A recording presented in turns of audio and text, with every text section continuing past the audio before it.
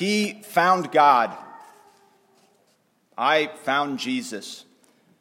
These phrases and a few other like them, they're not uncommon in our day and age. And in fact, they're used to describe somebody who's undergone a profound religious conversion. And, there is a sense in every conversion story where there's an element of searching for God, searching for the truth. Yet even still, I would venture to say there is something a little problematic with saying, I found God, or he found Jesus. Because it implies that we are the primary actor, when in reality it's the reverse. It is God who always pursues us. In fact, we see as much in our readings today. In our second reading, in the first letter of St. John, we read, "In this is love, not that we have loved God, but that God has loved us, that he loved us and sent his Son as expiation for our sins." And then in our gospel, Jesus makes the reality that it's God who pursues us very explicit. He says, "It was not you who chose me, but I who chose you and appointed you to go and bear fruit." Both of these verses show that it is always God who takes the initiative. At the very heart of our faith is not mankind setting out upon some search for God. It's God reaching out to us. It's God, out of his tremendous love, going to extreme lengths to reconcile us. Out of his tremendous love, he sends his Son as expiation for our sins. And so, by his cross and resurrection, that reconciliation, that expiation is accomplished. He wins the grace that enables us to truly be the friends of God. However, there's something else necessary for us to truly be the friends of God, and that's we need to freely accept this invitation. In the book of Revelation, Jesus says, "Behold, I stand at the door and knock. If anyone hears my voice and opens the door, then I will enter his house and dine with him and he with me." Our Lord is the one who has approached our door and knocked. He's taken the initiative. It's up to us to hear and open that door.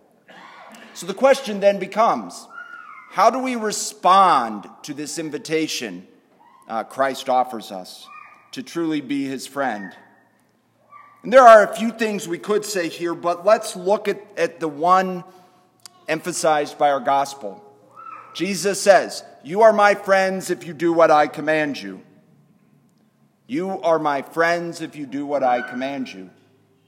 In other words, what he's saying is we should respond to this invitation with what the Catechism calls the obedience of faith. Right? That word obedience, it comes from a Latin word, ob audire, to hear, to listen to.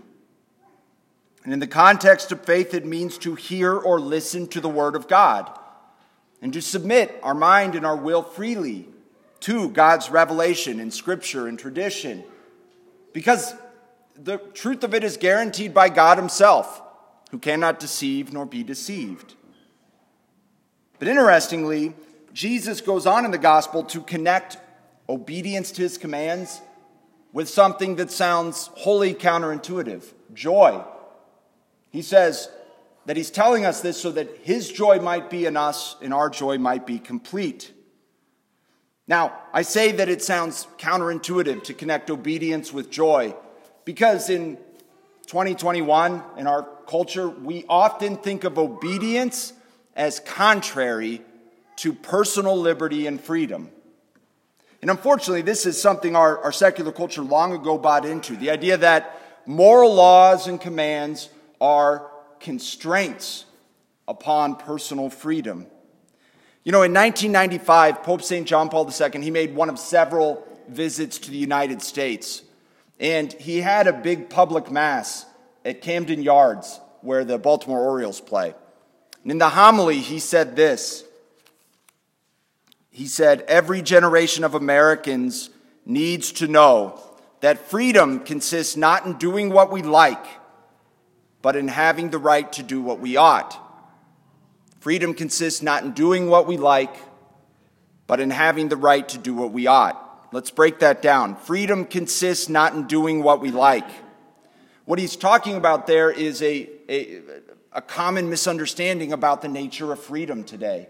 We confuse freedom with license. We think freedom is license, and so we think freedom is the right to do whatever I want. When we understand freedom as license, we begin to think, I get to decide for myself what is true and false, good and evil, right and wrong.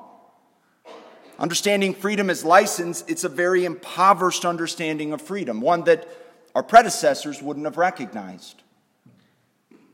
Okay, then John Paul says freedom consists in having the right to do what we ought. What does that mean? Well, freedom as it has been classically understood, and not just by the Catholic Church, but Western civilization, going back to Greek pagan philosophers, its freedom has been seen as the capacity to choose to do what is good and proper. It's the capacity, freedom is the capacity to be virtuous, to do what is right without hindrance. And if you hear that and you think, yeah, that's not freedom, think of it this way. Who is more free to play the piano? The student who has taken lessons for years, who has taken the trouble to learn the scales and harmonies and how to read music, who's trained his fingers to move effortlessly across the keyboard, or the person who just pounds on the keys on a whim. The problem is that somewhere along the way, our culture bought the line that true freedom is license, that true freedom isn't learning to play the piano well, but to just bang on the keys at random.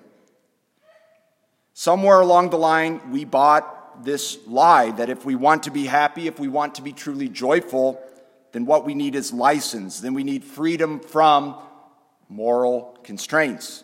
But don't be deceived. This is a lie. For if we embrace every whim and desire, we will soon find ourselves enslaved to those whims and desires. We will find ourselves less free. There is simply no true freedom except in the service of what is good and just. And so, by responding in obedience to Christ's invitation, we experience true joy, true peace, and I would dare say, true freedom. But we do need to understand obedience in its proper place, its proper context. It is not you who chose me, Jesus said, but I who chose you. It is God who takes the initiative with us. It is He who approaches the door of our heart and soul and knocks. It is on us to respond. So let us respond by opening the door, by embracing the obedience of faith, embracing obedience to His commands, so that we may truly be the friends of God.